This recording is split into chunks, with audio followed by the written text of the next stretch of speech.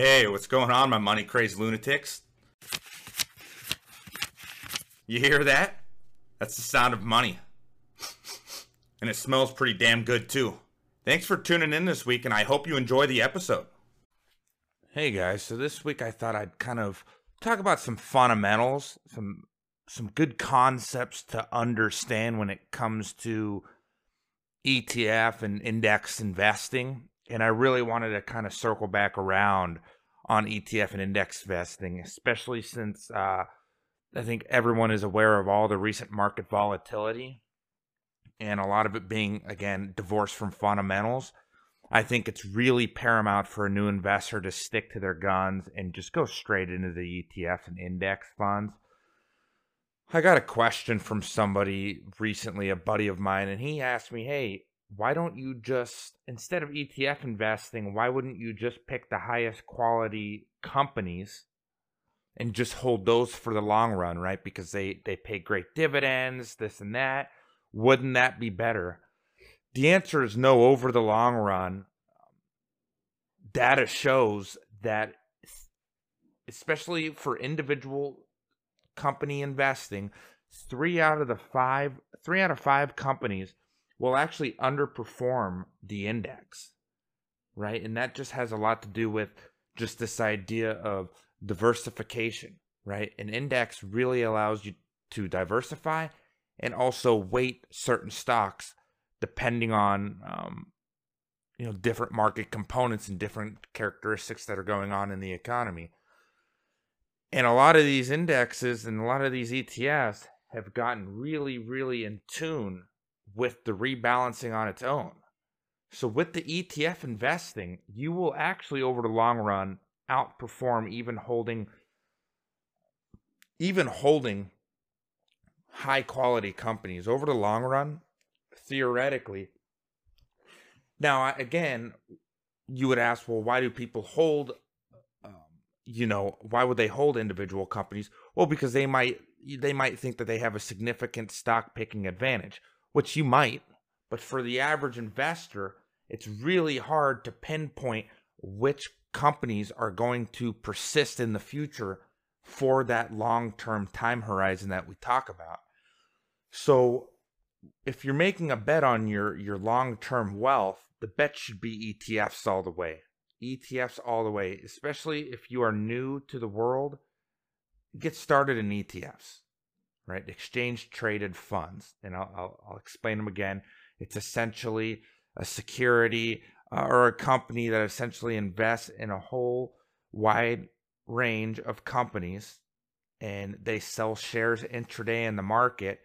And when a retail investor or an institutional investor purchases a single share of an ETF, they are in essence purchasing a small percentage of many companies. So you're diversifying your risk.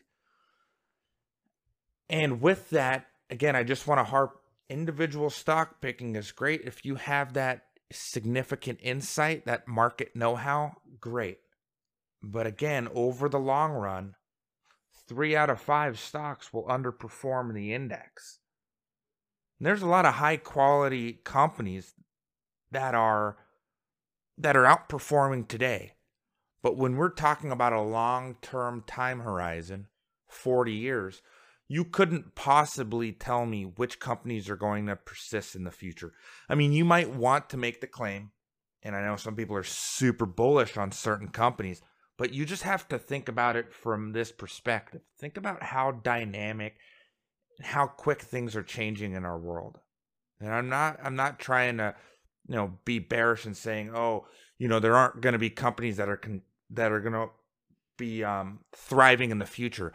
That's obviously not true. There are going to be companies that continue to persist. But the problem is identifying those is easier said than done. Easier said than done.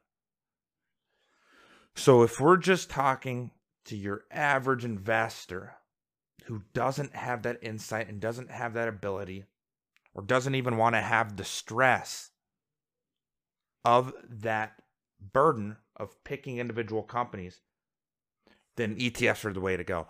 Also, you have to understand, if you just hold and sit on companies forever, again, likely that is not the strategy, and you will have to rebalance and shift your money towards other companies.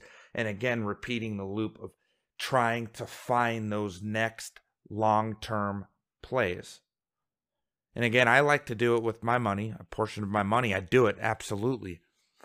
But from just the perspective of the type of investors I've seen in the market currently, I would say this is your best bet. ETFs, that's the way to go. So I hope that answers your question. ETFs, and you can look at the data and prove me wrong, ETFs outperform a vast majority of individual companies over the long run. Right? Absolutely. Absolutely. And so with that, I kind of want to, switch gears a little bit and go towards the fundamentals and gear this more towards picking ETFs and kind of understanding some of the characteristics in ETFs and even in index funds. Essentially what it's called the style box, the Morningstar style box. And basically there's two components, two basic components that Morningstar put together when looking at a ETF. And you can use this same thought process when looking at companies as well, but I'm going to gear it towards ETFs. Essentially, you have a style factor and a size factor. So, for instance, I know some of you might be looking at certain ETFs and they'll be called, large cap growth, small cap growth, small cap blend. And you're like, well, what are all these words? What do they mean? They're essentially a way to broadly classify ETFs so you can get a broad sense of the risks associated with ETFs. Now, again, I've talked about it before. Not all ETFs are created equal, especially even those that have the same size and style. They could be managed differently. So one small cap growth ETF versus another small cap growth ETF, they could still be entirely different. But just broadly speaking, you can kind of start to understand some of the risks associated with a particular ETF, right? So it's a 3x3 box, and I'll link the fact sheet. But essentially what it is it's a 3x3 box, style on the top, size on the side, and you kind of pinpoint where you are in the box. So, there's a spectrum. It goes value, blend, growth. And then down it goes large, mid, small, right? So you can kind of have an ETF that's a value, a small value, or a large value, you name it. It's kind of the spectrum. And when you look at this box, you'll understand more what I'm talking about. But to kind of just break down the style component first, essentially you have value, blend, and growth. Value typically focuses on historical based measures, tends to, and they do look at some of the forward-looking measures, but really what the fundamental idea behind a value style are companies that are relatively cheaper, right? So price to book, right? So how much you are paying for $1 of book value or price to sales. And these metrics are all going to be relatively low compared to its counterparts, right? Compared to the general market. These ETFs are going to have companies that comprise of lower valuation metrics. So they're at a value, right? There's value there because they are priced relatively lower compared to the rest of the market. So that's your value style. Growth is more expensive. So ETFs that focus on growth, the constituents in these ETFs tend to be stocks that are more expensive. So with that, that's your Amazons, your Apple, your Netflix, your Facebook, you name it. Those tend to be accurately reflected in price as far as them not being cheap, right? Price to earnings. You're paying a lot of money for $1 of Apple earnings. You just are. So it wouldn't be classified as a value because it's an expensive stock. Well, then you ask, well, why do people invest in Apple? Well, they're not investing it because it's a cheap stock, like I mentioned. They're investing because of the growth potential, right? So when you're looking at growth ETFs, the ratios and the fundamentals that they look at are going to be your growth projections. And they'll look at the historical growth projections as well, but they're more concerned with earnings growth, cash flow growth, market share growth, things of that nature. So that's where value, or that's where the return component comes from growth, right? That betting on a company growing its earnings, growing its market share, et cetera, that's more your growth style. And then in between growth and value, you have a blend, and that's kind of a mix between the two. So there's a lot of ETFs that don't stick to one style. And so, yeah, that's what blend means. It's neither growth nor value. So when you're looking at ETFs, you might come across that. So that's just a word of the wise. Be aware of that. And then on your size component, size is on the right side of the box. And let's start at large. So large cap stocks, and when I mean large cap, I mean large market capitalization. And the way you derive market capitalization is just the number of outstanding shares in the market times the share price. And people broadly look at this as a way to kind of understand the value of a company, although that's probably not the best way to value a company, but that's just the market capitalization. That's broadly speaking, that's how much the company has in outstanding shares, and what the value of those outstanding shares are multiplied by the share price. So large cap, again, is anything that's over $10 billion, right? So companies that have a market capitalization of over $10 billion are considered large cap. Mid cap is anywhere from 2 to 10 billion, so your medium-sized companies. And then your small cap is anything less than 2 billion tends to be small cap. Now, with that in mind, it's a spectrum, and you could go even lower. So there's like micro classification. So like, small micro or micro cap, that's even lower. And typically that's in the hundreds of millions of dollars for an individual company. So just keep that in mind when you're looking at the size component as well. And just understand that broadly speaking, there's different risks associated with different companies as it relates to their size, right? So like, for instance, small caps tend to carry a little bit more risk, right? And oftentimes they tend to be cheaper, at least on a share price perspective. But that really depends. But broadly speaking, there's more risk in your small cap, just because given how sensitive they are to the economic cycle, right? If we're in a really, really bear economy, right, coming out of COVID or during COVID, it's really hard for small companies to get financing because the economic deterioration that affects the business. And all sorts of factors that come along with being a small company. I know you guys could probably piece that together. So just understand that each size and each style has broadly different risks associated. So it's kind of a good way to look at ETFs and broadly understand the strategy just from a high level perspective. It's really good to understand these concepts. And with that, I kind of wanted to highlight a couple of biases that I think are important to note. And I hear them a lot. I see them a lot. I'm guilty of exhibiting these biases every now and again. And I know most of you probably have too. It's good for self-reflection. But the first one I want to start with is your value trap. And this I want to highlight now more than ever. And I'll tell you why.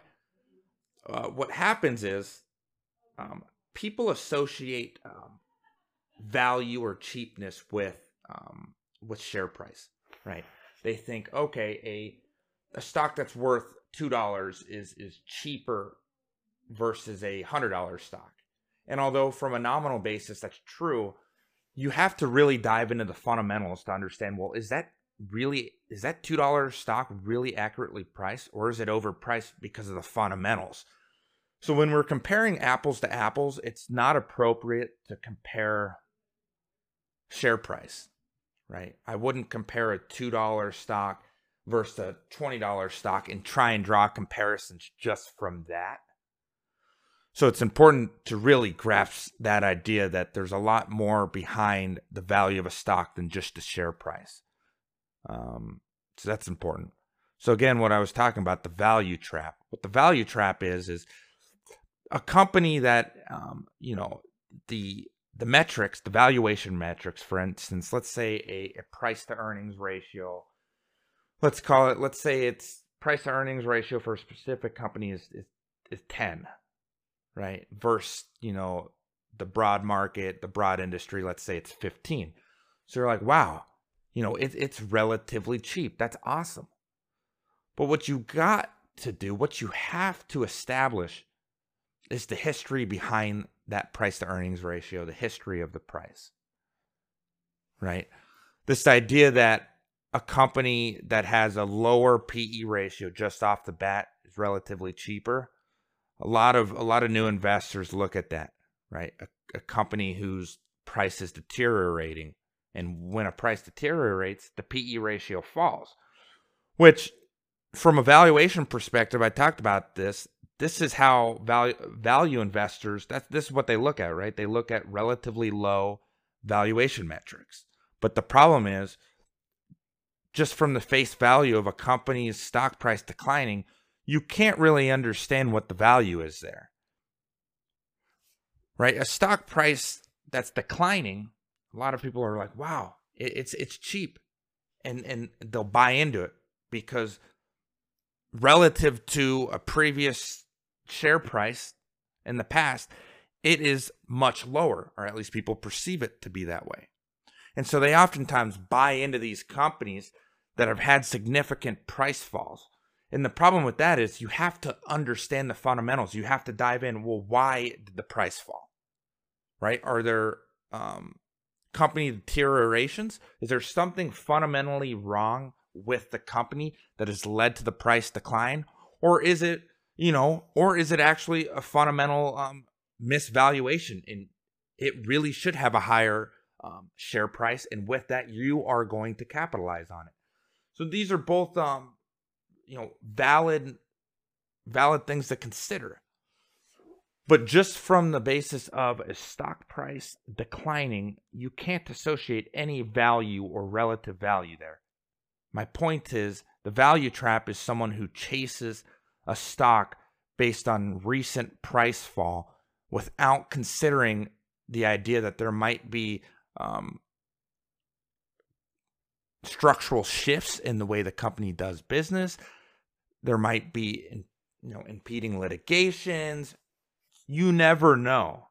But when the first instinct of a new investor is to chase companies whose recent share price has declined, that's the value trap. The value trap there is you expecting it to mean revert back to a previous level, and that is a new investor flaw. That's a common characteristic that a lot of new investors face. That everything is going to mean revert back to what it used to be, and that just couldn't be further from the truth. So that's the value trap. The growth trap is kind of in the same ballpark, but with growth investing, and I talked about this in the morning style box, growth investing has to do with pricing in future growth. So a perfect example of this is Tesla. And I had a conversation with Young, and I don't know if he fully priced this in or considered this when he was investing in Tesla, and I know most probably don't. This idea of growth at a reasonable price or pricing in growth. What happened with something like Tesla, people view Tesla as this disruptive technology. right? They're bidding up this stock price, and they bid it up to an insane level last year in 2020. And that stemmed from this idea that people expect a certain level of growth from Tesla because of Elon, just given the nature of the business and how far they have come and how they're kind of on the forefront of a lot of these interesting technologies. So because of that, they priced in that growth, right? They're expecting that growth at a later time. The issue is, at some point you have to ask yourself, is there any more growth left to price in? Or have too many investors overhyped the stock and they haven't left enough room to price in future growth in the future? So that's the growth trap. Investing in a company who's already had all of its growth priced in. And so the appreciation in a target company might be limited because the growth is already all priced in. And I'm not saying that's the case with Tesla, but just keep that in mind. At a certain point, this growth has to be bounded by rationality. And for a lot of people, investing in Tesla is this kind of speculative, this speculative disruptive play. It's okay. You just have to understand you are pricing in a very, very large amount of growth. And you just have to hope that that growth actually persists in the company over, 5, 10 years, what have you. So that's your growth and value traps. Those are pretty common. I see most new investors, especially with GameStop, that's pretty much a classic, a classic value trap. Classic value trap because people associate GameStop's share price. They anchor it to a certain point. Usually before COVID, I saw a lot of value traps there where people are like, well, these companies have to revert back to the levels that they were pre-COVID. Well, and I'm like, well, you're making a pretty big assumption that these companies can make it through COVID without, the deterioration of their company and the financials and all the things associated. So, with GameStop, it's people are just really betting on that mean reversion. And so that's a classic value trap there. So I hope that kind of makes sense, those two traps. And, let's talk about another one, the anchoring bias. And I've kind of mentioned this in the growth and value traps as well. Anchoring is this idea that people become fixated on a certain price level. That might be the price level they entered the trade. And they use that as a point at which they make decisions based off of it. So, for example, let's say I bought a share at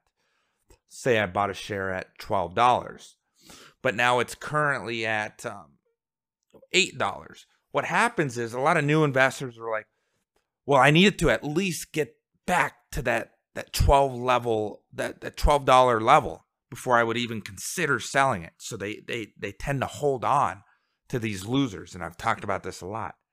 So you really have to understand that anchoring your investment, anchoring your mind to a certain price level is kind of dangerous if it's not rooted in actual fundamentals, right? Anchoring to a price target that's rooted in fundamentals, that's fair. But anchoring your decision making based on where you entered the trade is a bad way to do it. Is a bad way to look at investing. Just pointing to a specific anchoring point rooted only in your personal emotions and your decision making.